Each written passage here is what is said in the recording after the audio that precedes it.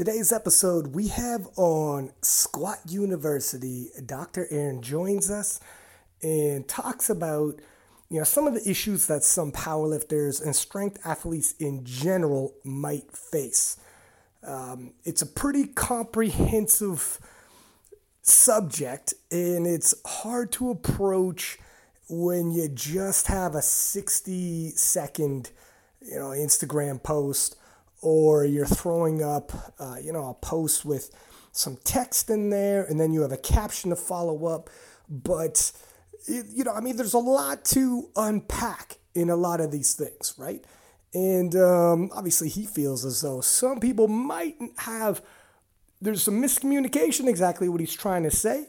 So obviously a long format like a podcast, perfect to dive in. He also has a book coming out that is over 400 pages. So he dives a heck of a lot deeper.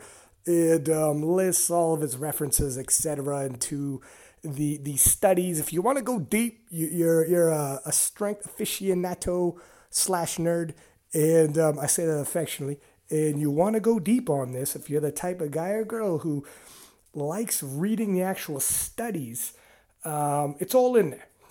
It's not just pulled out of thin air, so to speak. So it's a good episode. We go deep. If this is the way you like it, this is what we got. We don't always just bring on powerlifters that talk about the background stories and talk about showdowns. We do like to break into, some of the things like technical work, and have on, obviously, coaches talking about handling and coaches talking about, designing the programs, etc. Also, just a heads up, near the end of this podcast, around the last 20-minute mark, we're using Zoom, and there is some in and out issues in terms of some freezing here and there. So I'm giving you a heads up right now. Noticed it at the time. You could still make out. I mean, it's just that it's more towards the end of the podcast, but do apologize for that. Sometimes it happens. I don't necessarily have control over how the feeds are going to go like that. But also, another heads up, I have an episode with Hunter Henderson dropping, and obviously she's coming off of an amazing performance at the Showdown competition. Mariana had won it, and she remains the Wilkes Queen. We've had Mariana on before. If you missed that episode, go back and give it a listen. Mariana talks about her story, but we haven't heard Hunter's, and Hunter is one of the up-and-coming stars in powerlifting. We were all greatly anticipating when she was going to show up at the Showdown and see what she was going to do. She lived up to the hype, smashed some huge numbers, so we're going to have her come on. She's got a phenomenal story. And this is her first podcast. This is the first time she's ever gone on a podcast and tell her story. Wait until you hear it. Okay, it hasn't happened yet, but I've already done a little background research on her. It will rattle you. It's a hell of a story. So I'm recording that today. And then also on the weekend, it's the big one. Just the very next day, Yuri Belkin. We got ourselves a translator. We worked out a time. Obviously, we're in way different time zones. And we're going to have Yuri Belkin on here for the first time. And Yuri, due to, obviously, time zone changes, needing a translator to come on, he doesn't do a heck of a lot of podcasts. And King Alyssa has been doing podcasts for a few years now. And when you do at least a podcast a week, sometimes 2, sometimes 3 a week, you do the math, that's a heck of a lot of podcasts to never have had on one of the premier powerlifters, in Yuri Belkin. So when I post up, who do you guys want to see on the show? Oftentimes people were like, man, when is Yuri Belkin coming on? What is taking so long? So look, long anticipated, heavily anticipated, but here it is. Your calls have turned into a call to action, and I got my man on. I'm going to record it tomorrow, and I'm uber excited for it. So if you're just listening into this podcast, subscribe on whatever platform you're on. follow, subscribe, whatever the platform, audio platform you are. I know if you're paying attention on the Instagram account, and a lot of you are. By the way, thank you for hitting 200,000 followers on Instagram. Phenomenal. I am over the top excited about that, and do appreciate. I will make a post as well. I was waiting to make a post until I got with a couple of the other guys from King of Lifts like Halfway, but with lockdown, man, it isn't exactly easy. No excuse. I'll make a post saying thank you. But yeah, I mean, I just want to say thank you for all of that, and do subscribe. And I know if you do follow on Instagram, you're probably getting your updates on every single episode anyways, because I always post in there. New episode up, new episode up. However, just in case, it would be a shame if some of these episodes slip by you. So subscribe. Subscribe to these things. Don't let these episodes swing by. Some people tell me, oh, damn, I didn't know you had on insert powerlifter's name. Yeah, man, we've been doing this for so long. I guarantee, I mean, some of these people hit me up, be like, when are you going to have Julius Maddox on? Biggest bencher of all time. Man, we had him on twice now. Right? Some people, it just slips under the radar. I get it. There's a lot of things going on in your day. So subscribe and do a search.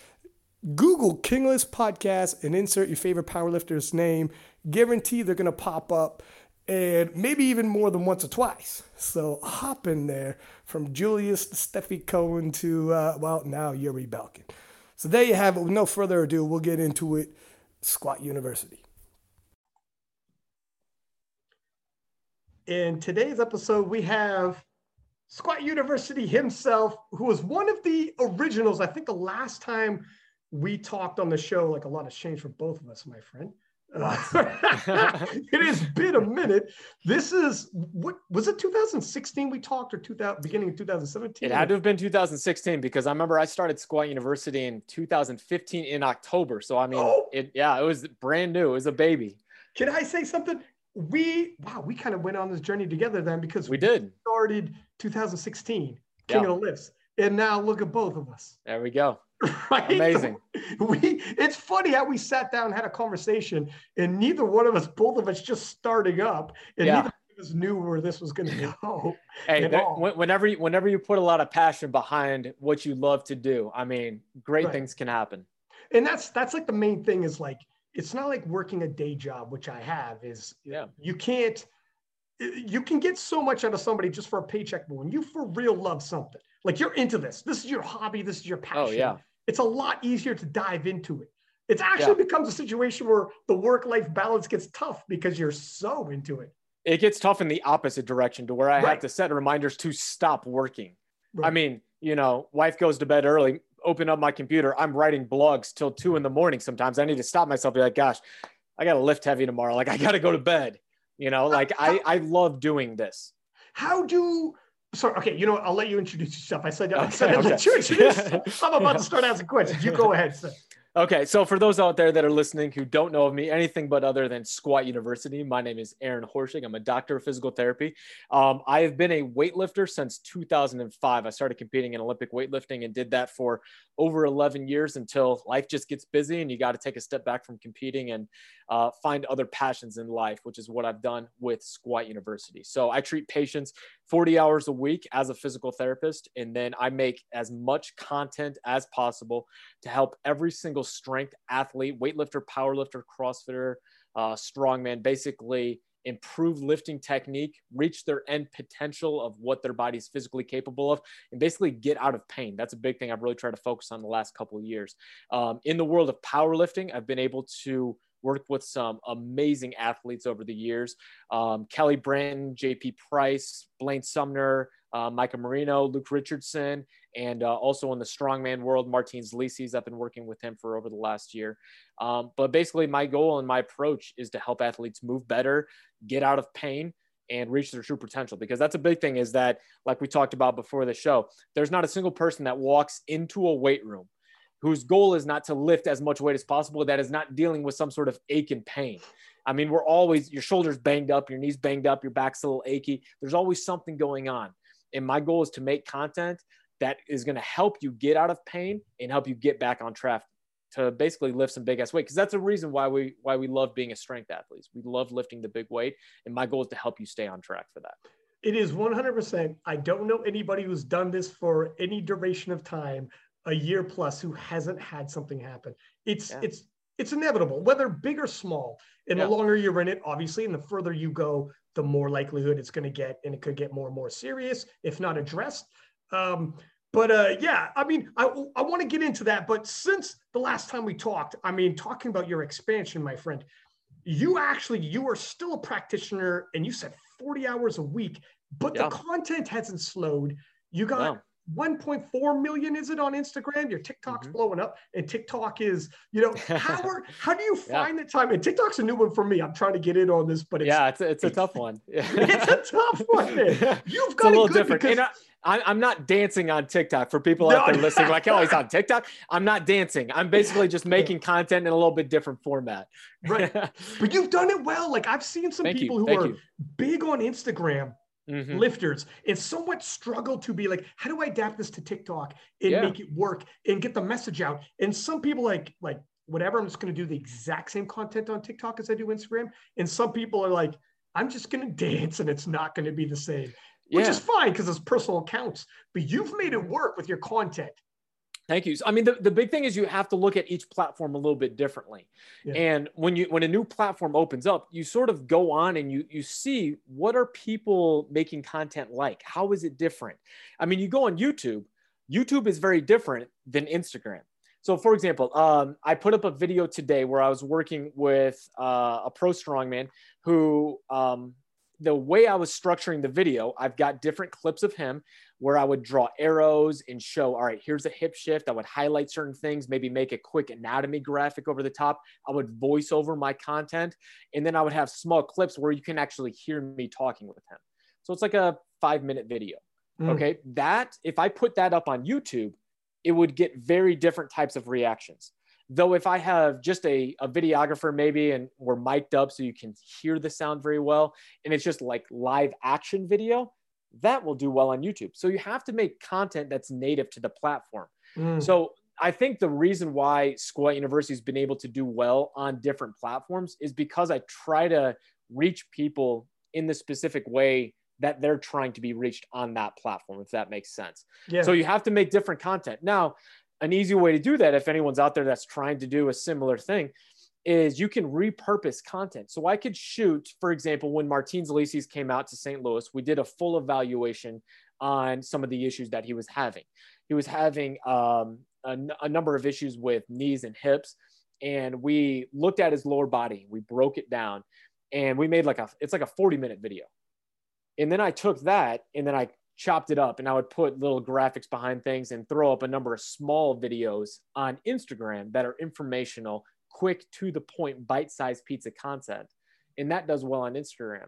And basically the big idea is you need to give away your best information for free. Too many people nowadays, especially in my world where it's like fitness education, people try to put up like a snippet of something. And then when anyone wants further, they hide behind this $9.99 paywall to get more information. Like, there's never this abundance of information.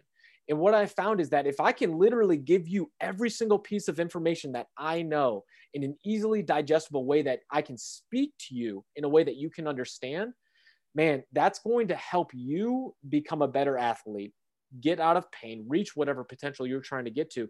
And it's going to help, grow the world of strength athleticism. And I think that's why Squat University has been able to take off how it has.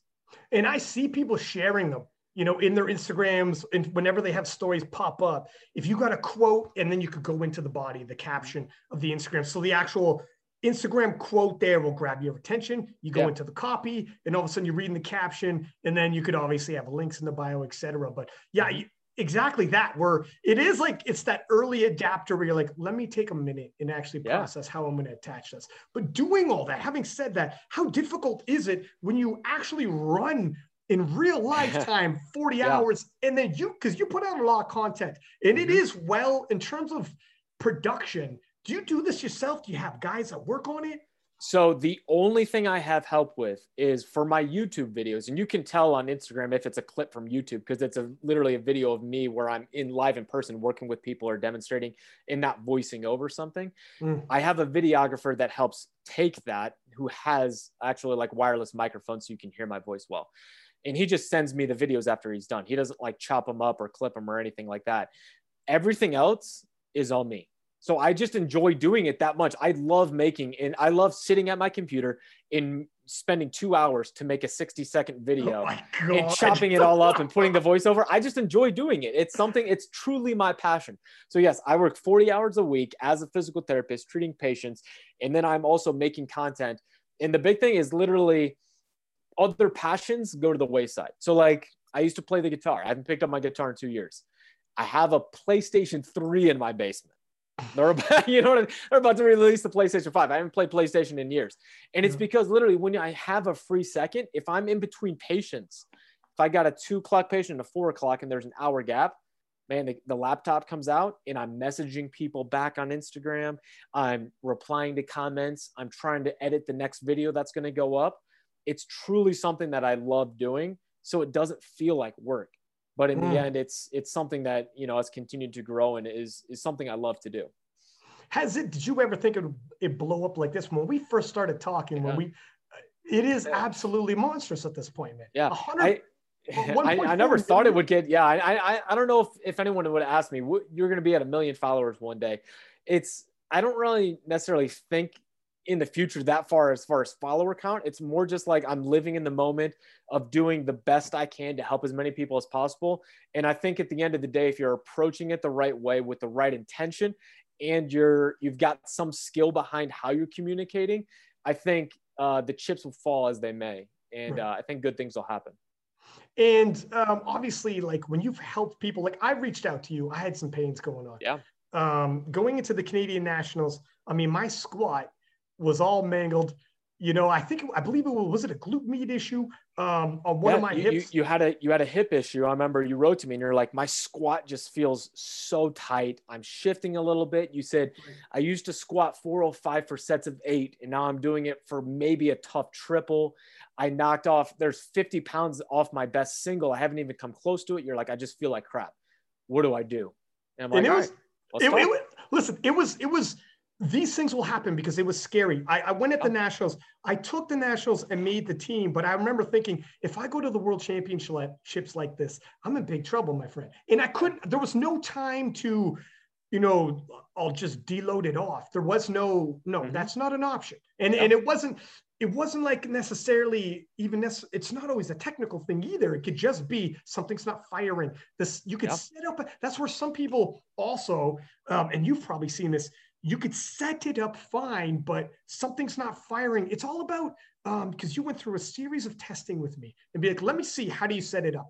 All right, the setup looks fine. Let me see you do this in terms of different strengths, exercises you made me go through. Where is the weakness? What are we looking at? And we went back and forth several times. Like I couldn't see you in person, but we went back and forth several times. And there's like check marks you tick off where it's like, obviously you would ask how long you've been lifting, et cetera. I took a look at some squats. All right. If it's not this, is it that? Is it that? And then once you narrowed it down, I remember we had a conversation. I was like, I am training for the World Championships. There's no time to strip this bar down. We got to rock and roll. And I was nervous because you don't know, like, what are we looking at? And you had basically said, you'll be all right. We don't need to strip the bar. Your program's your program. You didn't tinker my program. You said, I'm going to give you stuff to do though. And this is where you just have to have blind faith. Because if you look at, and this is on open powerlifting, I don't know the numbers right off the top of my head, but anyone can look at that Nationals and that world's performance, what happened to my squat. And I know myself, I had to buy in and just be like, all right, I'm not changing the program, don't have time. But I just have to do what you told me to do before every single squat session. And the numbers don't lie, my man. I don't want to toot my own horn, but I took a silver medal in the squat at the World Championship. So it is what it is. But do you see things like this coming? Like how often? What is the process for anyone listening? Yeah. So constantly it's train what we can train, what we fix, what we can fix. And every athlete, you have to understand the context. So for you were in the heat of preparing for a competition. I just can't take you out and say, all right, let's go back to the basics. And I hear this again, we talked about this before the show. There's this misconception that I hear some people say, well, Squat University sees a problem and just tells them to go back to the barbell. Nothing could be further from the truth. We need to understand the context of the individual. And how much pain they're in, what's causing their issue. So let's take for you, for example, you were a couple of weeks out, right? 10 weeks out, I think, when we started working. Right. And it wasn't a ton of pain. It was a lot of stiffness, just felt bad. You were having an issue in your technique. So we said, all right, let's screen the body head to toe. Let's do it. We can see your movement problem. We established that. Let's start screening. Let's be a detective and uncover the invisible issue and find where the why is. Remember, your ankle mobility looked pretty good. Your knee stability wasn't too bad. It was the hips. And when we got to the hips, we found a couple of things. You had an imbalance in hip internal rotation, where one side was much stiffer than the other. Now, the reason that's such a problem is that when you squat and when you deadlift, you need to be as symmetrical as possible. To a point, asymmetry side to side are natural and normal for some people, especially if you've played a sport growing up where there's a normal asymmetry. A baseball player swings the exact same way every single time, so they're normally going to have a little bit of difference in hip mobility side to side, especially in their shoulders because of throwing a ball. But when you're squatting, we want to be as symmetrical as possible. So big asymmetries, a big amount of internal rotation on one side and a very limited amount on the other side, is going to play out in your hips not tracking correctly or optimally whenever you're squatting. And what we know is that when you are out of optimal alignment, when you squat, not only does it set you up for having some of those aches and pains, because certain tissues are going to be overloaded, and every tissue in your body has a certain set biological tipping point of load that it can tolerate. And eventually, if you're overloading it by lifting really heavy and overloading those tissues because you're shifting side to side, eventually you start tipping into that ache and pain. It's not a huge, all of a sudden, crazy hard pain. It's a slow progression. That's how we build injuries as strength athletes. You're not having a torn ACL often, but it's over time that hip starts to get achy. But the second and most important thing is that when you're out of that optimal alignment, you're not performing to your best potential. So that's why that 405 squat for 8s easily went down to 405 for 3s, because you weren't moving in that optimal alignment. So we found out that hip internal rotation was limited. So we started doing some mobility work. And also, we were having an issue because of that limited mobility. Your glutes weren't firing coordination-wise as well on that side. Now, some people will hear that and they go, well, he's squatting 405 pounds. His glutes are strong. I'm not saying they're not strong. I'm saying neurologically, they were not firing at the right tempo. So it's a cadence. The way in which your body puts things together is called a motor pattern. So whenever you squat, your body doesn't go, glutes turn on, quads turn on, hamstrings turn on. It's this pattern that's neurologically put into your brain that your body says, do the squat. And in doing that, because you had that restricted hip internal rotation, it affected that program and made your glute not activate and fire as well. So we just did a couple simple things. We did some bridges with a band around your knees, holding really hard to get that glute to turn on in a motion of hip extension.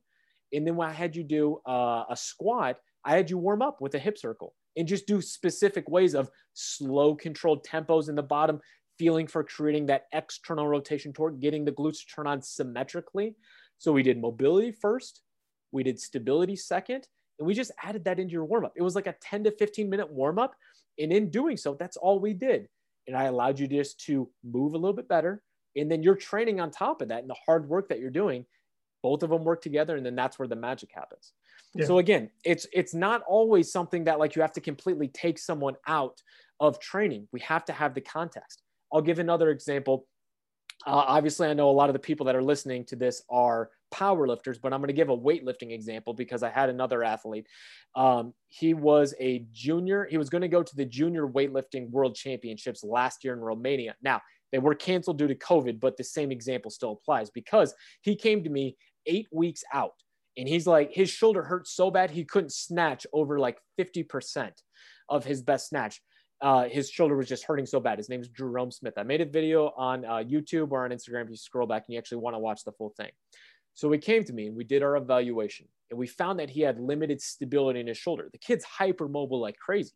No mobility issues at all. I don't need to do any stretches, any mobilizations, but I do need to stabilize that shoulder. If we look at the shoulder joint, it's basically like a golf ball sitting on a golf tee. And if you don't have the necessary coordination of all the muscles that surround the shoulder joint, the golf ball starts rolling around the golf tee a little bit more. And then over time, especially if you're loading big weight over your head in a snatch lift, we can develop aches and pains. So his shoulder was so bad that he couldn't even snatch over 50% without severe pain. So during our initial evaluation, we found out, all right, here's our starting point. Now, we're 8 weeks out. I can't have you continue snatching because literally it hurts. No matter what I'm doing in PT, I'm not a magic worker in one visit. So what are we going to do? I said, give me 2 weeks of no snatching.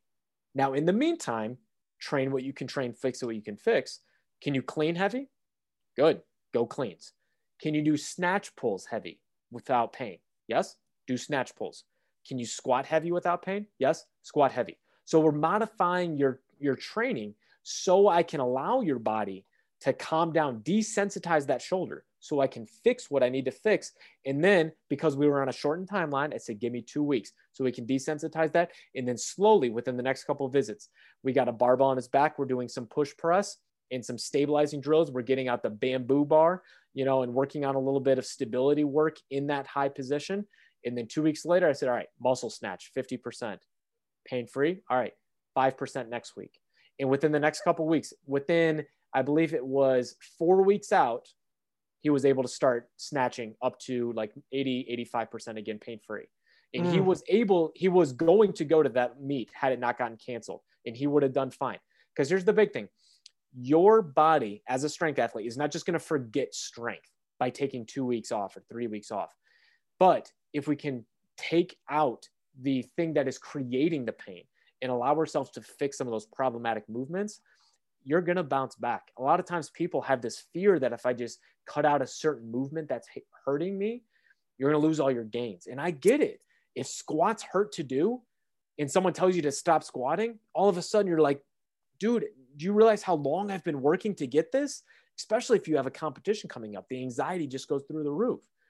But the big thing I try to tell people is if I can take you back and I can fix some of these things that are causing your pain, the why behind it, the potential for you to go even further past where you're currently at is going to rise because you're going to be moving from a better foundation. But in the meantime, too, let's see what else we can do. Okay, you can't squat right now. What about Bulgarian split squats, one leg at a time? Or maybe some RDLs. Let's get some posterior chain work. Can you do that pain-free? All right. This gives you some work in the meantime to allow yourself to continue progressing in what you can, but not push yourself into too much pain. Because here's the deal. Pain changes the way you move. Yes, it's a nuisance. Yes, it hurts. But pain changes the way that your brain communicates with the rest of your body. So your technique is not going to be as efficient. Now we're talking powerlifting. How do you think your body's going to be performing if neurologically your body's off 3 to 5% because of an achy hip? If you're not firing on all cylinders with 800 pounds on your back, nothing good is going to come of that. Sure, you may get the lift up, but long term, it's going to just compromise your technique even more. And things like you said, 405 for 8s turns into 405 for 3s. If you were to keep on pushing through that, 405 would have become a single soon. So we were able to take a step back and fix it. And that's where the magic happens. And that's what Squat University is all about. I can tell you right now, after that, I started doing deads, and this is when I didn't come to you. I started having some issues with my lower back, and I did what I think most people do that listen to this. You start telling yourself, I can just push through this. It's not as bad. And you just start, there's so much, almost like, well, men and women will do this, but I'm using the term machismo, but like women will do this too. You just want to be tough. You just want to be like, we think that that's what athletes do. You train through the pain to a certain extent, but and because sometimes it'll work, sometimes it won't. But if you training through pain and not adjusting or not at least evaluating, there's pain there. There's a reason why your body's in pain. What is happening? There is little ouchies. And okay, something's not firing. There's a lack of mobility. That's one thing. Like I had when it was my squat. But then there could be a pain where it's like, there's an issue. And it's not, and that's where some people, it's like, listen, like you had already said, this is going to be very difficult. I think most people listening, harder to tell them to take 2 weeks off than it is to make them push. Some horses you whip to go faster. Some you pull on the reins to slow down. I think 9 people out of 10 listening to this podcast are going to be the ones pulling the reins and being like, can we talk about what this is? Before you muscle through it. For sure. And I mean, the big thing to understand, if you're an athlete dedicated to being a strength athlete and pushing big weights, you're not going to be feeling great a lot of the year. Right. There's always aches and pains. Man, and I've had every single one of them. I've had knee pain so bad I couldn't do a squat. I've had hip pain. I've had back pain take me out. I've had shoulder, elbow pain. I know what you're going through. I've lived it. I continue to live it. And the big thing to understand is most strength athletes also know the difference between a little ache and how this hurts. Understanding and like knowing when to push and when to come back a little bit is the difference between a person who is going to lift for 20 more years and the person who's going to have a 5-year career. We all know those people that they make a splash in the game and then you never hear from them again because they blew something out or they hurt something so bad they could not continue at that level. You know, you look at any athlete who stays at the top of their game for a long time, they're still dealing with aches and pains, but they're managing them the best they can. And that's really where it comes down to. If you want to be a strength athlete and lift big ass weight for a long time, you have to learn how to manage your aches and pains because there's always going to be a new one. This week it's knee pain. 2 months from now, it might be hip pain. But you need to have the tools accessible to yourself that you know there's a reason for your pain, because there's this whole shift within the medical community nowadays where we say, hey, there's no such thing as bad movement, just the movement you're not prepared for. And it's a lot. Like, let's talk about all the psychological issues with pain. Here's the deal. Pain cannot be started psychologically. It can shift it, right? But there's a biomechanical reason your pain started. Now, let's say your hip's a little achy. And then you have a fight with your girlfriend that night and you get 2 hours of sleep. Sure, that hip's going to hurt a lot more the next day. I'm not denying that there's not a definite psychological or psychosocial component to pain. It can definitely be modified, but it cannot start without having a biomechanical fault. And that's where the screening process comes in. So for example, like any athlete that has hip pain, knee pain, back pain, one of the first things I do and why it is Squat University is I get them out of their shoes and I just say, show me a squat, a body weight squat, ass to grass. I want to see how you're moving. Take off your shoes, show me a single leg squat. And the amount of power lifters that I get that are like, what? You want to see a single leg squat? I'm not a 150-pound CrossFitter. I'm like, it doesn't matter. I want to see your control because what I'm looking for is not that you can bust out a full pistol squat. I want to see your control side to side because often we do everything in weightlifting and powerlifting on 2 feet. We never train single leg. I mean, sure, you may do some Bulgarian split squats or maybe some people do a single leg RDL every once in a while, but you're probably not doing pistol squats in your training. And if you're never doing any single leg work, you often can hide the fact that you have a side-to-side difference in your lower body. And often when you expose that, that's where you can start making the changes. And again, it's not always let's completely step back from training, but it's, hey, sometimes let's just add a few things into your warm-ups. And sometimes that enough to just address what you found with your detective work prior during the screen and the efficient, evaluation. That alone is enough to get you back on track and feeling that much better. I was absolutely blown away with how off my symmetry was in terms of strength. I've been with, I've done powerlifting for quite some time, done a lot of different programs, different coaches, and there is some single leg work, but it's not prevalent. It's not, if you start and you can 100% mask it because you're under a barbell. It's not much dumbbell work. You're 2 feet on the ground and you can see until you said, let me see on one leg each. And I was like, oh my God, there's a difference. It was rattling. I'm like, wow, how did this happen? Mm-hmm. And I don't think a lot of people probably it does certain things go unchecked. And so, yeah, you're right. 100%. And there's a reason why your body has pain. It's not a bad thing, so to speak. It's letting you know there's an issue here. Okay. Yeah. So it's painful. You keep not addressing this issue, it'll get more painful because your body's telling you, hey, I got to speak louder because you're not listening to me. There's an issue. Address it, please. And when you tell yourself, there might be a competition, like you said, everything's context, but there's a competition in 3 weeks and you're like, I'm going, Aaron. I'm not pulling from it. All right. Well, there's going to be some pain. Here's what we got to do. However, the flip side would be, okay, Aaron, there's no competition. I feel some pain, but I'm just going to go like this for here on out and not stop. It's like, well, I don't know what to tell you, my friend, because there's, if it's increasing, if it's a dull pain, it's one thing, but if it's just an ever increasing pain, we know where the story's going. Like we can address it in 2 weeks, you know, or whatever it's going to be, and then move forward after that and do some maintenance work, or we could just put it aside, pretend it's not there, and see what happens. But that's a rolling of the dice, right? Yeah, doing nothing is not the answer. Right. And doing what conventional medicine tells us today is just stop lifting, take 2 weeks off. Well, you didn't address the underlying why, that biomechanical reason, that stiff hip or poor stability, limited ankle mobility, poor foot stability. That problem is still there. Even though your symptoms subside, the biomechanical reason for your pain is still there. And the issue is that nowadays we're just told, you know, you see it all the time on TV. Oh, back pain, leave it, right?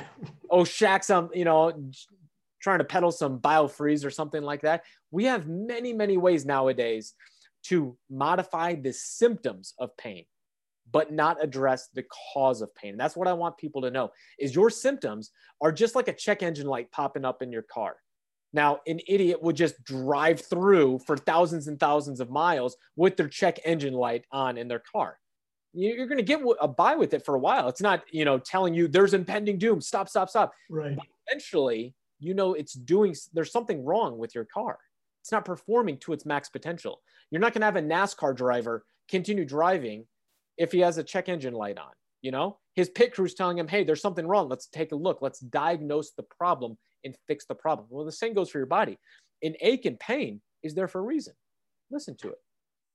It's funny you said Aleve. I took an Aleve, and I was like, oh wow, feeling pretty good today. The pain's gone. Yeah. And so I obviously went heavier because the pain's gone.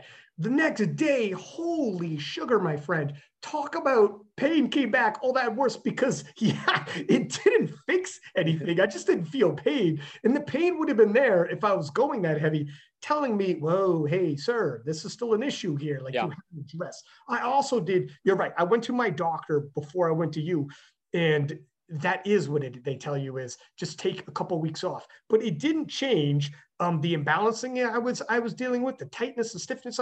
I was just like, it was just time off, but I didn't fix anything. I just didn't. So yeah, the pain subsides when I'm not doing anything, start lifting again. And I'm still way lopsided. And I'm like, I wasn't sure if what I was going to do, man. I remember thinking, I think by luck of the draw, I had a podcast guest on, and I forget which one it was, and they brought you up and said, I just shot him a message, and I was like, my friend, it's been a few years, but here's the situation, you know, like 10 weeks out, I don't know. I don't know. I'm going to fly to the other side of the world, and I might be embarrassing. And you're like, relax, we'll be okay. But yeah, there's a lot of people here that are probably listening to this. What are some of the most common issues? Because I think hips is an issue. And then the glute med issue I feel like I heard a couple of people had, when I was talking about with close friends that are powerlifting, they also brought that up. But do you see common issues also with powerlifting, just squatting in general and those movements? I would say for sure one of the most common issues across the board is back pain. And here's the deal. There is no one size fits all. I mean, I've had many, many episodes of back pain, and every single person has their own intricacies that has led to that back pain. So there's no one size fits all. So if you just type into Google how to fix back pain and someone pops up, they're like, try these exercises, get off that page. If you have to find something that says, try these tests, what do these tests tell you? Because here's the deal. There's many different types of back pain. So you and your best friend who both have back pain from lifting heavy may have very different treatment programs and different goals to do as far as their types of movements that I want them to do that are going to get them out of pain and back to squatting pain-free. So you brought Kelly Branton up. One of Kelly's issues was a load intolerance and a flexion intolerance. So what that means is that when he was bending for the flexion movement of the spine under load triggered his pain. He could bend forward and touch his toes and be fine, or he couldn't touch his toes, but he could get close to it. Yeah, I was going to say, hey man, now you're lying. Now you're exaggerating. Kelly's a big guy. Anyone listening is a big man. Yeah. But load intolerant too. So he could not put over, I don't remember how much it was, anything over like 600 pounds triggered his pain, even in a neutral spine. So when we look at the mechanics of your back, your spine tolerates the most load. It's the most resilient when it is maintained in this neutral position, which is a slight lordotic curve, and then there's a slight thoracic curve that way. So whenever you move it out of that ideal position, you just increase a little bit more risk of injury because the way in which the forces are placed on the low back. That's why when you see most people perform a deadlift or a squat, their back is braced in a neutral position. Now, sure, there's some power lifters that have adopted a slightly more rounded curvature, like KK, one of the greatest deadlifters of all time, has a slightly rounded back. And even then, the curvature is more so in the thoracic spine and less in the lumbar spine. But even then, he locked his spine in place and then moved about the hips. So the spine, in order to stay the most resilient under big load, must remain braced. Now, I'm not saying you can't move your spine. And some people hear that and they're like, oh, he says flexion's bad. I'm not saying flexion's bad. How can you, do any type of dance, bend over, put on your shoes, grab something out of a low part of your refrigerator? You have to bend your spine. But there's a difference depending on the type of load you're picking up, because the spine has a very specific way of getting injured, and it depends on the amount of power that is generated at the spine. So for example, power is force times velocity. Now, Tiger Woods swinging a golf club has a lot of velocity in his spine. His spine is moving really quickly. But because he's swinging a golf club that weighs next to nothing, there's very low load. So there's low force. So power at the spine stays relatively low.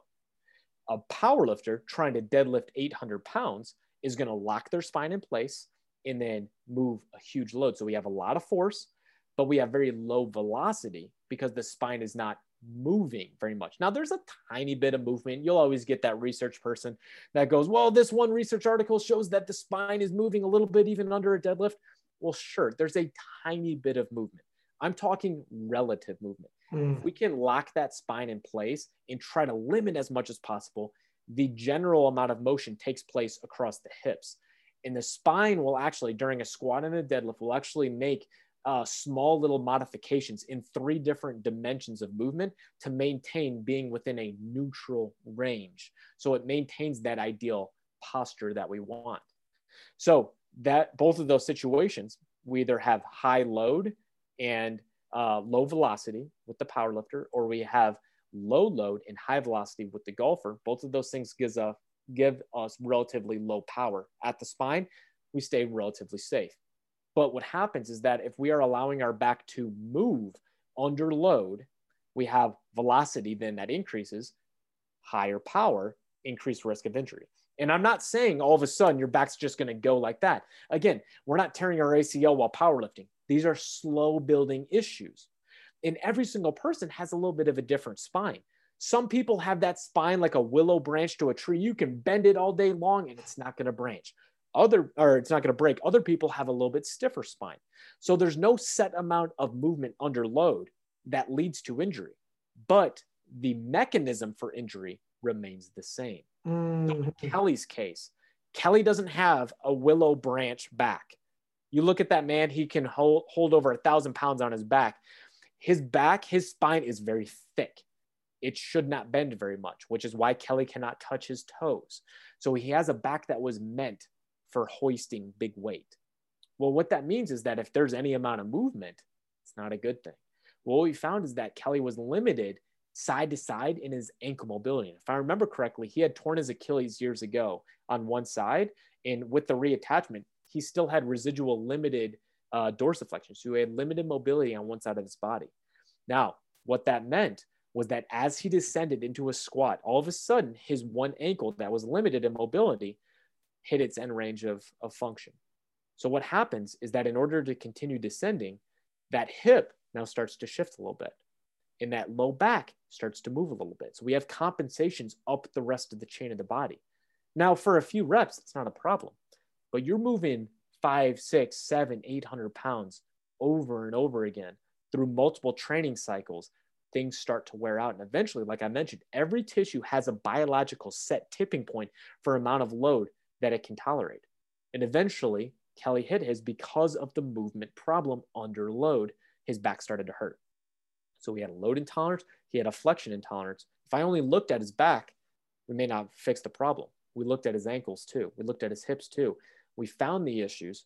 We uncovered them with the detective work that we're doing with the screening process. I spoke to him like a human being. I didn't talk to him down like a lot of people like to do in the medical world today. So he could clearly understand, these are my problems. These 3 things are what I need to do to get back. So he was doing things like, banded joint mobilizations, a little ankle mobility. He was sitting in a deep goblet squat. You want to see a 400-pound plus man sit in a deep goblet squat? He was doing them every single day because he couldn't squat 900 and something pounds, because he knew that it was going to be helpful for improving his movement quality. And he was doing the McGill Big 3 to work on stiffness. And man, let me tell you, those couple months of working that, he was doing front squats at first. He took load off. This was a good time. He wasn't gearing up for a big meet. So he was taking load down to an area that he could tolerate it. He was working on what he could work while he focused on fixing what he could fix and training through what he could train. And eventually he got to back squats and eventually improved got back on track, was training hard. And I think at the time, his best PR, I want to say was like 960, 965. And he had hit at the Canadian National Championships. I want to say it was like 970, 973. Either way. It was around there, yeah. He freaking smoked it. And he felt good, and he looked at it. His biggest thing, if anyone remembers Kelly from back in the day, because it's been a minute since he's been competing, Kelly always had a problem with hitting depth. He was a big dude, super strong, but he struggled to get depth. Well, after working on the mobility work, and again, I'm not trying to make him a dancer. I'm not trying to make him this, the most mobile person in the world. I need him to have sufficient mobility to do what he needed to do. And that's just get below parallel with a big ass weight on his back. And he smoked that weight and there was not a person in the room that was like, I don't know if he hit depth. He smoked it and he got great looking depth. And that's what it's all about, is finding the issue, knowing there's a movement problem. That's the why. So let's uncover it. Here's some simple screens to do. And when we uncover it, then we put the plan in place, and then we get you back to doing what you love to do, which is lift some big ass weight. In terms of this testing, and that's something that when I had approached you and I was having issues with my squat, there was like several back and forths to get the testing on point to see what it was. And I think that might be one of the issues that a lot of people have, where you feel something, and just like you had said, your knee-jerk reaction, because everything is online, hop online. Or if not hop online, you talk to a buddy who had the same issues. I got into mountains, my hip, my hips tilt as well. And, or you might talk to a coach who's a powerlifting coach, phenomenal at their job with programming, good at handling, but they have incidental in terms of interface with this kind of thing. I had a lifter, he had a hip, his hips were shifting at the bottom. They don't have in the mental Rolodex, like one of your books, that's a 450-page book with all this. So they're telling themselves anecdotally, I had a guy, this is what happened, this is what we did to fix it. But as you had said, you can both have the same issue, but how you got there, what needs addressed can be entirely different. Yes. Even if it looks the same, even if you look at that happened to my squat, it's happened to your squat, let's do this. And I think that's one of the biggest things. That was my knee-jerk reaction, was the doctor's telling me don't squat. And that's not an issue if I'm going to go to Worlds. I take a leave and it doesn't work because I just masked the pain. And my next thing was probably what everybody was doing, or maybe this was my first thing, Googling, checking out YouTube videos, it just being like, this is what I'm going to do, and not realizing, you need to do some testing. You need to figure out why. Go dive deeper. Yes. And that's the big thing is, like you mentioned, you could have two people with knee pain, but have completely different reasons. Let's talk about knee pain. You could have a foot stability issue, an ankle mobility issue. You could have a hip mobility issue. One way external, one way internal is not mobilizing or mobile as much as the other side. You could have a glute coordination issue in the way in which you're shifting side to side. So there's so many different reasons. You take the same advice your buddy hit, you're just throwing, it's a crapshoot. It may help, it may not. Patellar tendinopathy versus patellofemoral pain issue, like around your kneecap. Well, if someone that comes to me and they're like, I have pain in my patellar tendon, so automatically they assume patellar tendinopathy or patellar tendinitis. True patellar tendinitis is just a pure load issue. So like a basketball player that goes out, they haven't played much basketball in a while. They took a little vacation and then they go and they play 5 hours of basketball one day. There's just constant pound, pound, pound, pound. And that tendon is used like a spring. Well, it has a very set load tolerance and you exceed it. The next day you wake up, your tendon's nice and achy. That responds very differently treatment wise than someone who's squatting and has an ache around their patellar tendon. It's very different because one is a pure load issue. So I would do things like a Spanish squat isometric to decrease their load sensitivity. And then I may program some box squats so they don't go very low. And they're going to be specifically trying to increase their load tolerance over time with some slow tempo work versus someone who's just got an achiness around their tendon. Well, if they never do any screens, they would never find out, oh, I don't have tendinopathy. That's just where the pain is. But the why, I have limited hip internal rotation on this side. You doing Spanish squats and box squats may take your pain away slightly, but the second you go again for full squats, that pain's going to come right back. You have to be a detective and have the right set of clues or tests to allow you to understand and make the invisible problem visual. So that's why you brought up my second book that's coming out in January is literally the book that needs to be on every single powerlifter's shelf because it is my way of approaching injury, but written in a way that every single person, no matter your educational background, can understand and take something from, all on pain. It is the solution to the strength athlete's injury list, basically. You have back pain one day. You go, you pull out the book. It's called Rebuilding Milo. I'm sure most people listening to the program know who the famed Greek Olympian Milo is. You pull out that book, you flip to the back pain chapter. It says, all right, here's the different causes for back pain. Let's do some simple screens. Do this, do this, do this. What'd you find?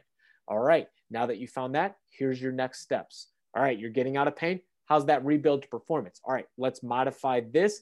Let's maybe add some chain squats in, not for accommodating resistance, but I want a little bit of unstable squat load for you so you can work a little bit more on your stability. And it goes through that through every part of the body. Knee pain, hip pain, back pain, shoulder pain, elbow pain. The amount of powerlifters that write to me, they say, my elbows are killing me. Sure, check your shoulders. And too often they go, but it's my elbow. And I say, no, it's rarely an issue at the elbow. That's just where your symptoms are. So there's an entire chapter dedicated to being like, all right, let's find your why. Let's try these tests at your shoulder.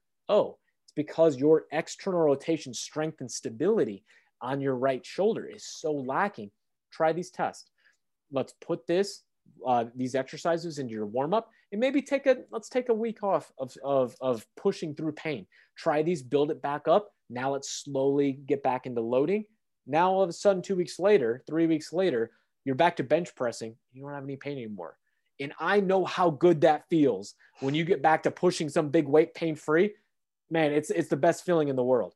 So I've had it many times. I've helped people get that many times, and I want other people to have access to that. And I know, sure, you can go on YouTube and you can look at all my different videos, and I put out as much free content as possible to the world. But if you want it all, right there, simply explained, all written out, backed by science. There's like the back chapter has like 160 referenced articles. So for my exercise science nerds out there that want to look at the actual research that goes into each and everything I'm saying, it's all there, but it's written in a way that every single person, no matter their educational background, can read, understand, and take something from to improve their way of life right now and get back to doing what they love to do, which is lifting weight in the weight room.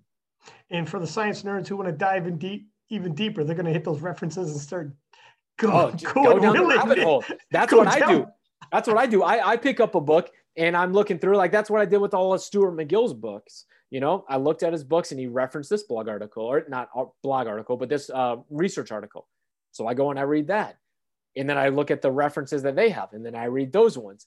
And then I go down a rabbit hole where all of a sudden I've got 500 articles sitting in my office right now. My wife's telling me I better clean up my room. And you know what I'm saying? Yeah. Like I go down rabbit holes, and that's where I've led to this. It's a 480 page book. This is not the Squat Bible that was 128 pages. This is a big book. So it's a little bit more expensive, but I promise you, it's a one-time buy that's going to save you a lot of money in the future, because two things happen when you push through pain for a long time. You're either going to end up not being able to lift for a long time, or you're going to just be, paying money to a doctor or a physiotherapist that may or may not be able to help you. So this is something that should be every athlete's first step to dealing with those aches and pains, because I know they're going to come. I've had them. I know in the next couple of weeks, me pushing some bigger weight, something else is going to go, and I want to stay ahead of it so I can get back in the game. Is it kind of like set up like, I remember as a kid, we had those choose your own adventure books where so when you're going through the test, yes, have you dealt, when you did this test, is this limited range? It isn't. Okay, we'll continue. Is this limited range? Oh, it is. Okay, well then, and you're kind of moving through the book like that. That's how I'm picturing it out of the book. So each chapter is a different part of the body. But the one thing that you notice is that through our conversation today, you could have hip pain, but it could be related to your ankle. So what we'll do is, like, as we go through the different tests, it would say, all right, try this test. What did you find? Okay, we'll talk about that later this chapter, or you'd probably benefit from the banded joint mobilizations found on this page. So you go and you do those as well. You add that into your program, and then try the other test, because we don't just stop at one. Let's get the big picture. But yes, there's a lot of bouncing back and forth as far as like the choose your own adventure. Basically, it's try this test. What did you find? And this is especially for the knees, the hips, shoulders, and elbows. What did you find with this? All right, you would probably benefit from including this type of training in your program right now. And then I explain what those are. Demos, you get pictures of the body so you can be educated, because the thing we want to do is not just create strong athletes and resilient athletes, but we should create educated athletes. And I want you to understand your body. I want you to be educated in how things become injured and how you can get out of pain. And do you find, like, this day and age, because there is so much out there? I mean, even since I think like the first time we talked back in 2016, okay, there was definitely information out there, but now you could watch videos, and one guy and one girl will say one thing and someone else will be like, actually, it's not. Like Layne Norton's been on the podcast. This is a little different. It's nutrition. Yeah. But just for kind of a comparison, Layne is always in debates. He's been on the Joe Rogan debating, and you see Joe Rogan have people debating and stuff, where it can be like, so much information out there. And Layne's always trying to be like, look at, some of there's zealots out there who have like one fix or one kind of view on things, and it's this way and that's it. With all this information, it's so difficult for people and I think like 99% of the people aren't going to know what Layne knows about nutrition or yourself in terms of this mobility and strength training. So you kind of just, whatever you see, it's almost at face, like whenever you Google whoever you find, you just soak it up. It's almost too much information. And it's tough. I think the biggest thing is we're not at a lack of information. No. What we're doing is we try to find people who can synthesize the information the best. And I've always told people, I'm not the person who's making this up. I'm only standing on the shoulders of giants who have come before me. And I talk about them all throughout the book. I talk about Shirley Sahrmann, who's sort of like the godmother of physical therapy, and understanding there's a movement issue. Because prior to her really doing a lot of stuff, the physical therapy profession, and still today to a lot of physical therapists out there, is a hot pack, cold pack, ultrasound, do this little simple exercise type of community. It wasn't, oh, you're here for hip pain? Let me see you squat. That wasn't the first thing people did, because they go, you got hip pain? Let me look at your hip. All right, let's do this. Let's do a little manual work, and let's put a cold pack on it with some stem before you leave. That's what a lot of people thought of the physical therapy profession, because that's what it was for a long time. So learning from her, learning from Stuart McGill, who's amazing, one of the world's renowned back experts, Kelly Starrett, Gray Cook, the person who developed like the FMS and the way of looking at the body and understanding how to screen for movement errors. All these people have influenced me. And it's not just their word, but also their work and what it is supported on. And that's where we look at the science too. So there's all this research, and it's really when we can combine it together and we take the real world application, because I'm not just, a lot of people don't know like that. I am not just Squat University. I'm Dr. Aaron Horschig. I work with patients 40 hours a week and have done so since I graduated in 2012. And before that, I was a strength and conditioning coach. So like, I've got all this practical information of saying this works. the way in which I'm approaching this, I've seen athletes in the worst pain get out of pain and get back and show amazing results in being able to perform for a long time. So it's not just, I'm not just reading research and telling you what to do, because there's a lot of book smart people out there that don't have any practical experience. But I'm saying that the work that I'm doing right now is the book smarts with the street smarts combined. And I promise you, I've seen some amazing, and you're a testament to it. I mean, straight up, you were able to make this horrible situation turn to gold, you know, and like, that's really where it was. And really what I want other people to be able to have.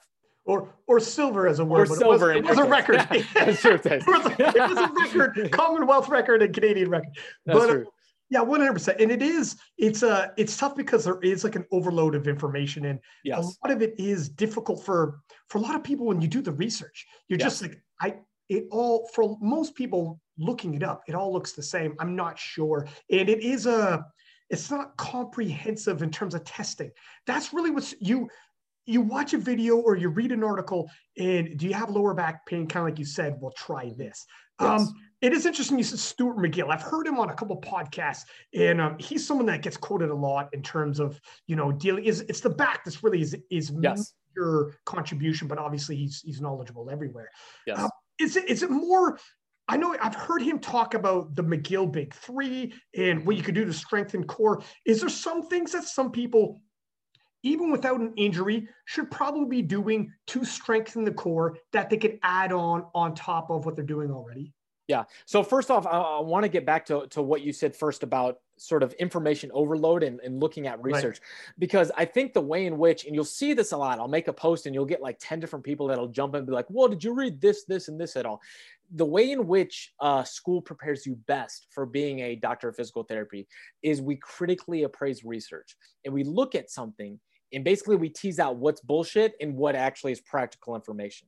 So for example, there was a research article that came out that said that they looked at more advanced squatters. They had been competing in weightlifting and powerlifting for a while, and they had them do squats and deadlifts at like 70%. And they looked at the kinematics, so the movement of their spine, and they found that the spine lumbar segment that they analyzed had like 20 degrees of movement during a squat. So you read that and automatically you go, well, Squat University said, don't ever move your back when you deadlift. But this article says that no matter what, your back moves when you deadlift, even with good technique. Well, if you actually read the entire article, it shows that the spine does move a little bit in one direction, but it also makes three-dimensional adjustments up the rest of the spine. So while L4 is moving this way, L5 is moving this way, and they're all controlled to maintain the spine within a neutral range of motion, meaning it is not significant motion overall. The lifter braces and uses good technique, and their spine basically remains within a neutral zone if they're squatting with good technique. So again, a novice person may read that article, take one snippet, and then automatically try to justify them lifting with crap technique on a deadlift. Right. If I can see your spine move on a deadlift, it's moving a lot more than that article was talking about. Right. Look, there are people, when they read, like, there are people who they couldn't read a research paper. They would have to read an article, but not the research paper itself. And then they would need it summarized for them. And because they haven't gone to any kind of schooling in regards to this, so they don't necessarily know how to process this information. So you're cherry picking. I've done it. We've all been in those classes where you're like, I'm a little in over my head, but I'm gathering certain pieces. Okay. Everyone's been in a situation in whatever topics it is when you go on to school. You miss a few weeks class, you show up, you could snippet a couple pieces. I got a couple pieces of information off that, but I don't understand the whole thing as a whole. There's a problem and an issue though, where you'll have some people who they are outside of their regular expertise. Let's just say if it's powerlifting, Olympic lifting coaches, and your expertise is programming, but you're trying to cover all bases. So you're reading certain articles that really isn't anything you've gone to school for, and you're trying to process it, and you're taking certain pieces that you think you understand, other things you're not sure about, but you just kind of leave it be. But when you do that and you piecemeal your information together, and if you ever tried to dive into the actual research behind it and check out the references like you do, they're not going to. So then it becomes, and then you hop on the internet and all of a sudden you could sound like an expert just by quoting certain things that you understood. That's an issue. Right. It's an issue because that's social media, my friend. Exactly. And the way I go about it is, there's a really good quote by Gary Vaynerchuk says it, who some people know that are listening. But Gary V basically, he says, there's two ways to build the biggest building in the city. Is you can try to build your building as big as possible, or you can try to tear down everyone else's building. And people that are listening to this podcast know of certain people on social media, and all they're doing with their content is trying to tear down. This person's wrong, blah, blah, blah, and just trying to tear everyone else down. And you know what? You have free access to do that. Have it be. I'm going to try to build the biggest building in the world by preaching what I know to be true, not just based on science because I read a shit ton of it, but also based on the practical application of me doing it day in and day out. Thousands and thousands of practical hours seeing athletes get out of pain with this method, not just get out of pain, because it doesn't take an expert to take someone's pain away. I can slap an E-stem machine on your back in a cold pack and tell you that your back's going to be better in a couple hours and you're going to feel a hell of a lot better. But to actually get someone out of pain and truly get them back to lifting big ass weight again, that's a totally different story. And to get an athlete back to performing at their best for a long time and then do it over and over and over again, that's how you know that the methods that you're using are true. There's something to it, and I got to tell the rest of the world about it. So it's kind of a little bit where everyone wants to wear too many hats, I think. I've noticed where everyone wants to be a powerlifting coach, a nutrition coach, a rehab coach. And it's like, look at me, it's okay to be like, just stay in your lane there and not necessarily try to do everything. But I mean, that's not everybody. I don't want to focus too much on just a few people who overreach. But that is one thing that's changed since last time is there's so much more information out there. And there's a lot. Yes. There's a lot to process. But going back to Stuart McGill. So is there some stuff that everybody can take away, like at the McGill Big Three, et cetera, that can help solidify the core, even if you're not injured, but you might add, if it's not already in there, in terms of like some core work or certain work that some people should be doing if you're lifting? So the big thing that Stu preaches is core stability enhances distal athleticism and power. And this all comes in, there's a number of research articles. The one that he likes to talk about, they took a group of Muay Thai fighters. And if people don't know Muay Thai, it's not boxing. Basically, it's a lot of kicking. And they took these Muay Thai fighters and they had them do two different types of training for the core. One did the dynamic core work that most people are used to, Russian twists, crunches, med ball chops, things like that, working the spine with power, if you remember back to our earlier discussion. And then they also took the other ones and they did the McGill Big Three.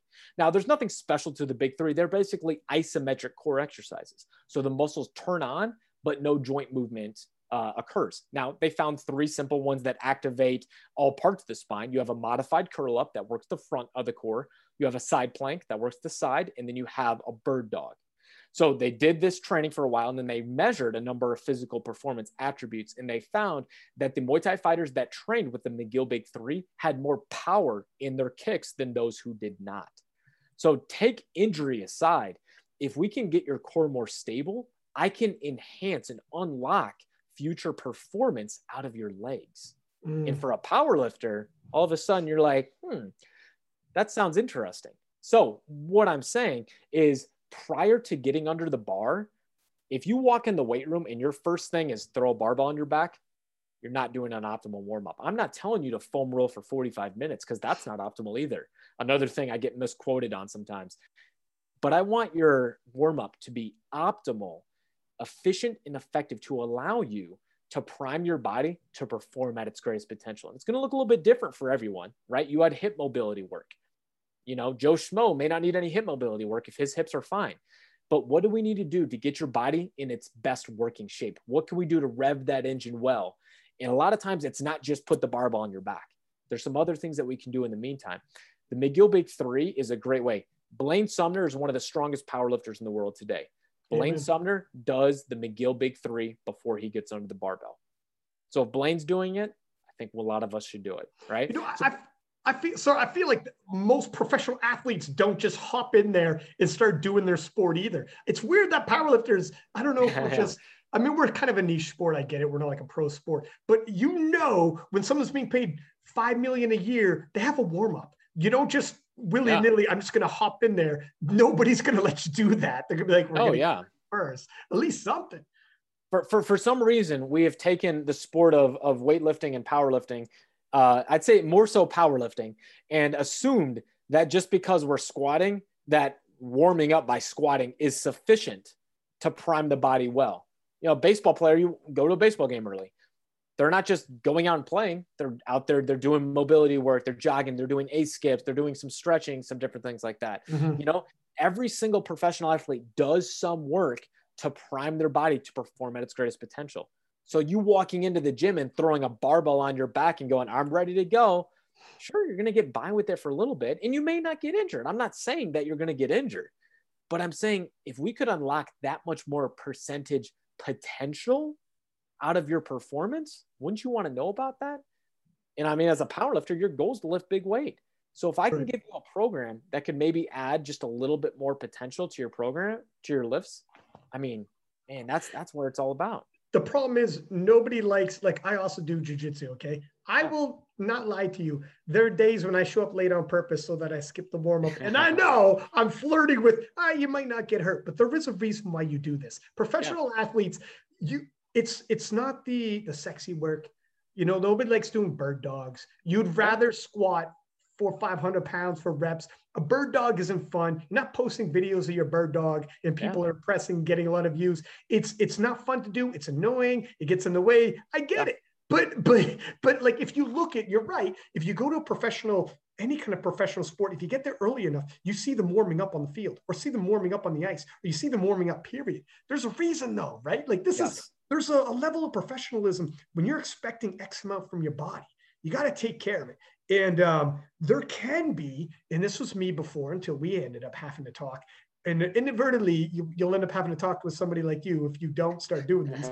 But your neglect and the success despite the neglect kind of makes people think, well, I'm not hurt, so it's okay. I've been doing this for years. I just get into the bar. The problem is, it's like maybe, but eventually something's going to happen. Or if not for you, if you take it, like just play the odds, if you're taking 100 people, all 100 aren't going to get away with this. And you don't know where you fall in that 100. So maybe you should just, is it that hard to do 10, 15 minute warm up? Let's be honest here. You know what I mean? Like if all you're asking to cover your bases, consider it insurance to get warmed up is 10, 15 minutes of extra work before you lift. It ain't much. You know, but I don't know. I know sometimes I get lazy with it too, man. Yeah, and that's why also when I do make content for Squat University, I like to show the professional athletes that take this mindset. I mean, like I show Martins, like Martins is doing the little things right, and there's a reason why he's going to come back and crush it at the 2021 Arnold. You know, I mean. Blaine Sumner squats over 1,000 pounds on the regular. He doesn't need to do a bird dog, a lot of people say. Well, you ask him. He definitely does. And the thing, he's not just doing it to do it. He's doing it with intention. And when you take the same amount of attention to detail in your warm-ups as you do your biggest reps, or for example, I talked to Ed Cohen a couple weeks ago on my own podcast. You ask Ed Cohen how he approaches deadlifting 135 pounds. The man could deadlift a house. And he would approach that bar every single time in a squat bar. He'd walk it out of the rack the exact same way every single time. It's because attention to detail, to the little things that don't seem important, add up, and they make big changes long term. You know what? I've injured myself probably more on the lighter weight that I'm not taking nearly as seriously. Oh yeah, and that's why sometimes a good ritual, like setup ritual, isn't the worst thing. Some people see the YouTube videos and they're like, that's so extra is a term they're using these days. Is why you got to be so extra. But you know what? If the ritual keeps that lifter so they approach the bar the same every single time, you're on point. Commentating at the World Championships, you see, I've said it on the air, not trying to like give any bad mojo out there, but you'll see a lifter come out. And for every single lift, they have a certain ritual. And then on the last lift, on their big third deadlift, they came out and they didn't do the same ritual. And me and the co-host, the co-commentator look at each other like, and you don't want to say anything, be like, oh, well, that's interesting. And they don't get the lift or whatever happens. You're like, did that get in your head? Are you overthinking it? Or why are you breaking your ritual? Why are you breaking your setup? And it just comes down to sometimes you do have to approach it in the warm-up room, or whether it's your first attempt, second attempt, third attempt, in the day in, day out. It's the less sexy stuff you got to convince people of. For sure. And I'll tell you, I mean, I've noticed it in my own weightlifting. I mean, you take that approach to take your warm-up lifts with the exact same mindset that this is your 100% lift, and you're going to move it just as well with the right intensity, man, like those heavier lifts start moving a little bit easier and that much better. I mean, I'm in the sport of weightlifting. You watch the world championships, like go behind the scenes and watch those athletes. They're not just throwing weight around just to throw it around. Like I got some videos of Lu Xiaojun from behind the scenes at one of the Asian championships recently. I mean, that his first warm-up set 60 kilos. And that dude, I mean, it's snappy and it looks good. He's not lackadaisically throwing up, even though he could, but he's making it work perfectly, because when you get that, when you're doing that, you're grooving that neural pattern, that way in which your brain speaks to your body to move that exact precise way. Because with weightlifting and powerlifting, you're trying to activate every single muscle fiber you have to lift that weight as fast and as powerful as possible. So you prime that from the beginning. You don't all of a sudden get under 800 and think, all right, I'm going to, let's get all those muscle fibers going. You start doing it from the very start, from the barbell to 60 kilos, to 80 kilos, to 100 kilos and on up. And obviously I'm speaking kilos. So there's a lot of powerlifters out there who don't know what I'm saying. I know, buddy. Yeah. I'm a kilo guy. For too long. I need to get my calculator out if I'm speaking pounds. I know. No, and you know what I've also done is I've noticed sometimes technical changes have happened to me without me knowing it, just by getting a little sloppy with some lighter weight when I do. You do your peaking, and when you're in the peak into a competition, the weights are heavy, and then you start getting a little sloppy when the weights are lighter, and you don't approach it the same. And then I've gone in by the time I get to the peaking, the weights are heavy again. And for some reason, my hands aren't in the same place when I grab the bar for my squat, or the foot placement, or I don't have nearly as much tension in the hips. And I'm like, when did that start happening? And I look at the video from that peaking to previous training video. I'm like, when did my technical work start changing on me? And it's just a little bit sloppy because the weight's a little lighter and you're not as intense and you're just kind of taking it a little bit easy. And then because you're taking it a little easy, I'm not going to warm up and do all my bird dogs for this lightweight. Yeah. You know what I mean? Or I'm not going to, just even when you're under the bar in terms of the act, let alone the warm up, but the actual setup when you're approaching it. And talking about the world championships for Olympic lifting, same thing for the powerlifting world championships. You see Russell Orhii in the squat bar, he's moving a plate aside like he's going for a world record. It looks the same. It looks the exact same setup. Like you would think he's got a whole lot more weight on it. And I want to see more people show that on social media. Right. I feel like you would educate so many people if you showed some athletes warming up well in the intensity behind their warm-ups. Because a lot of times we only show the big lifts, which obviously is awesome. We love watching the big lifts. You know, that's what King of the Lifts. I mean, we're seeing you're talking to King of the Lifts, right? We're seeing we love that. But what I'd love to see sometimes is some of these athletes just show some of their lifts behind the scenes and let athletes that are younger and don't know, they're like, oh, wow, look how intense he is. That's 135 pounds on the bar, but he's moving it like it's 900. Right. Because then they realize I take that same intensity into my training. Now, all of a sudden that kid is going to do much better because he thinks that, the weightlifters and powerlifters only turn it on for the big lifts, and that's not the case. No, it's all, pay attention to what you're doing and stay focused, right? Every time you grab the bar, because honestly, there are so many times where an issue pops up before I get to the top weight, just because it's taking it for granted. And at a certain point, for a guy like Russell, let's say, he ends up squatting the top end. He's close to it. Like he's hit 700 pounds in the gym, not on a platform yet, but he's hit 700 pounds, but he's still a 190 pound man. So for him, his body weight, 400 pound squat isn't very much for him for sure. It's still twice his body weight. So if you don't take it if 400 pounds dropped on him from a second floor, he's a dead man. So you have to, in terms of whenever you get underneath the bar, I get it where you're going. That weight isn't very heavy, but believe if you actually just don't take it seriously, it's heavy enough. Right? It's heavy enough to do problems. So that's kind of where people lose that. Yeah. And talking about injury, because a lot of times we think that we're only going to get injured on the big lifts.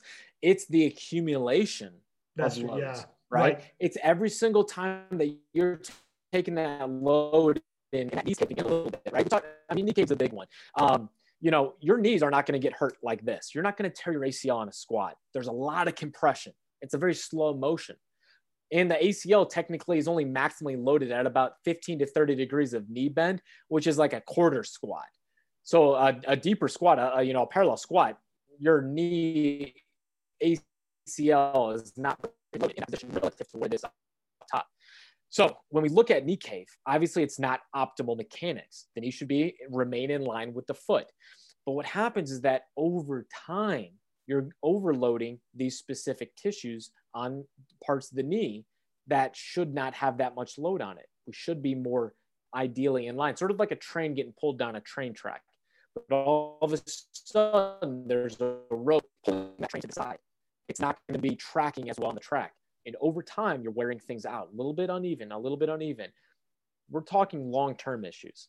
So sure, you may be performing really well right now, and that's awesome. Keep working hard, because I'm not denying that a lot of lifters aren't working their ass off and are great athletes and are extremely strong. But what I'm looking for is, can you do that long term? Do you have sustainability? Because that is what's going to keep you in the game for long term. I don't want what you do at 25 to set you up to have knee replacements at 65. And yeah, I mean, in terms of the top weight, you only do so many reps at the top weight, but you do far more reps at the bottom end weights. So if you're not as focused and intent there, if you get a little looser and you're not too worried about it, you're not even recording it, you're not looking at it anyways. And 9 times out of 10, you probably don't have a coach watching you. Most people are just doing their thing in the gyms. So when you record that top weight and you are ever so on point and focused and paying attention, video it, send it to the coach, looks beautiful. But how many reps you do day in, day out on warm up and then working up to the top weight? It's far more than that top single or that top triple or whatever. Let's take it like this too, because I brought up knee cave, right? You see an athlete at a powerlifting competition whose knees cave in while they're maxing out. And a lot of people may jump on and be like, oh, that's the worst thing ever. They're going to blow their knees out, whatnot. Injury risk is low for that one-time exposure, right? So I'm not saying, and when you're on the competition platform, all goes. You're there to get that weight up. Small technical breakdowns happen. I know if you look at my competition lifts, they're not amazing looking. There's some technical breakdowns that naturally occur when you're moving as much weight as you physically can and trying weights that maybe you've never even hit before. But in saying that, if you have big technical breakdowns, you likely have been training like that as well with those other ranges that are less than maximal.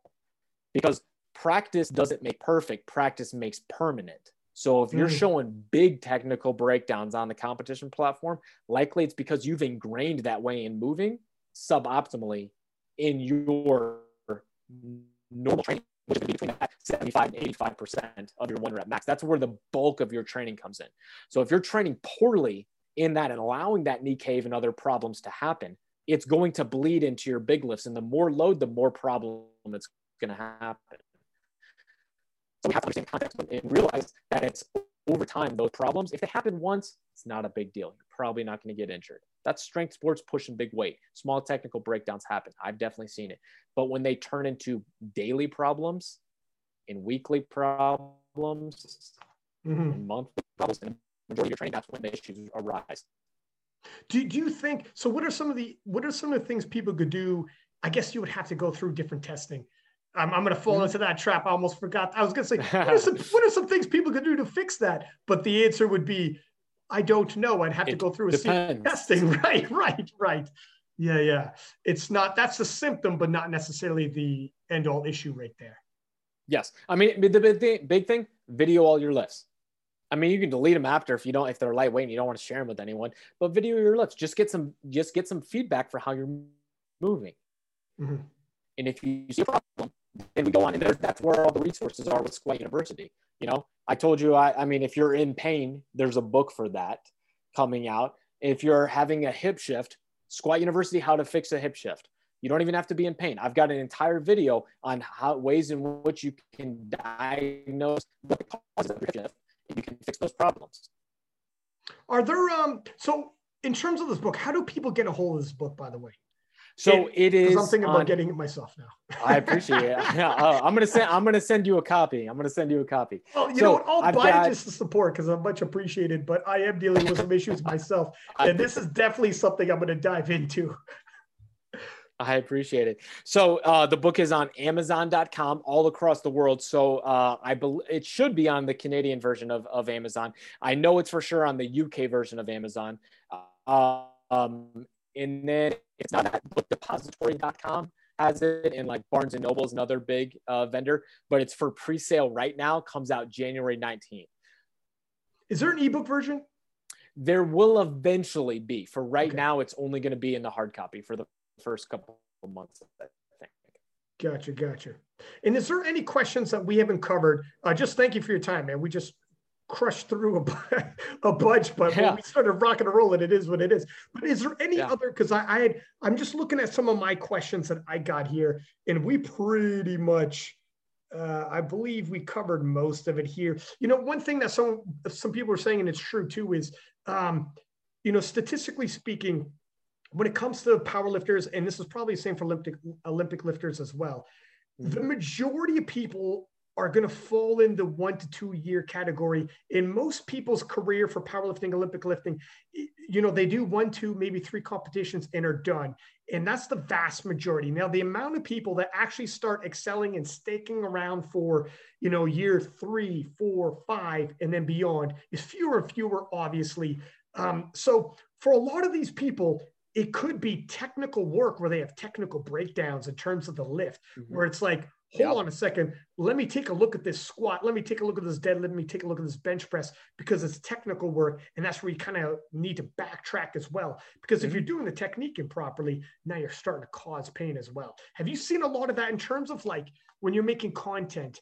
You know, that's the thing. Everybody's viewing it from the beginner to the advanced to the intermediate. And, you know, they don't know if they're all trying to apply it to themselves without properly diagnosing, where it's like, my friend, if you've been squatting 10 years, you got a coach, whatever, your squat's probably okay, but we might have a breakdown that's happened over time. Whereas if it's, how long have you been lifting? This is your first year. It could be we have some technical issues to talk about. You know what I mean? Where so there is like, you know, some people don't, they read some of this content or watch videos as a 7-year lifter, and they're like, you talking about, I don't need to do this. It's like, well, maybe this video wasn't for you though. Right? Yeah, exactly. I mean, and that's, I mean, I'm trying to speak to a wide variety of audience. I mean, I've got people that are just starting to lift, that are getting into any of the lifts, squatting for the first time. I'm talking to guys that have been squatting for 10 years and got a good amount of competition under their belt. And I'm also talking to guys in their 50s and 60s that have been squatting for 20, 30 years and competing for 20, 30 years. You know, there's a wide variety. So there's definitely going to be that context. And it's tough to get amazing context with a very short Instagram video, but that's why I try to explain as well as possible, you know, the different things that I'm doing. I'm not telling every single athlete to rip all the way off the bar and go back to the barbell. You know, is it needed sometimes? Sure. If someone's completely load compromised in their back, they can't squat without pain. Yeah, we got to go back to some of the basics.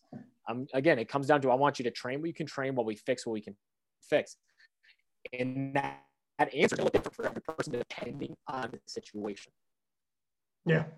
Well said. And that's where you also are going to have to lean on if the individual has a coach, be like, go over the videos with your coach. If you have a powerlifting coach, Olympic lifting coach, et cetera, because you could do all the assistance work as well and do all the things right. But if your setup for the squat is lacking and you're in year 1 or year 2, I mean, I remember when I first started lifting, man, you don't get like it's constant little adjustments on your form for all 3 lifts for quite some time. You know, it doesn't just, you don't walk in there and bang, you have it. So there will be some eureka moments where like, oh my gosh, when I change my foot, when I change my hands, my whatever, everybody's levers are different too. So there's also some investigating to do on that end as well. That's kind of some of the responsibility of each individual lifter to kind of bring that technical, you know, efficiency as well, because you could fix them up, be like, look, this will fix up your problem. But if you're squatting it properly or deadlifting it properly, I don't know what to tell you. Exactly. Right? And that's why the fix has to eventually get back to the lifts. Like the way in which I touched a lot of the way I went about it in the book Rebuilding Milo wasn't your back hurts, try these tests, do these exercises, and then that's it. It's let's dip our toe back in the water and get back under the barbell and see how it changed your movement pattern.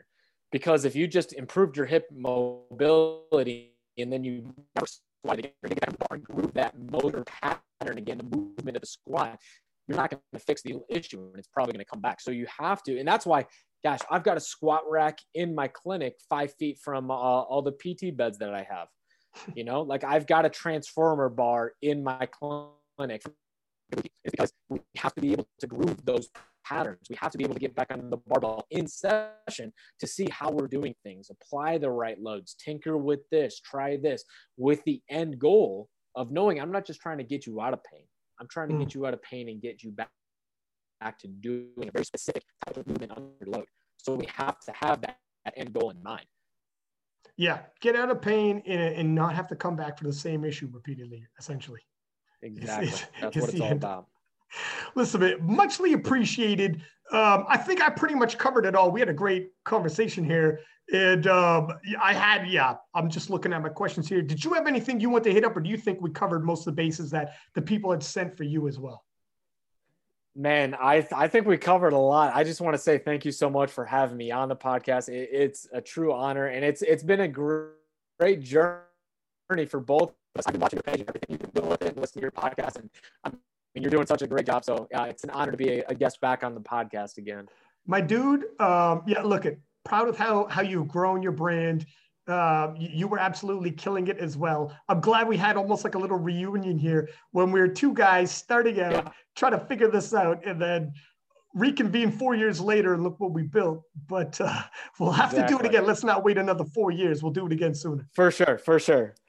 All right, my friend. Thank you for coming on. Much appreciated. And we will keep in touch. Hopefully not because I'm all banged up. Deal. See you, buddy. See you, man.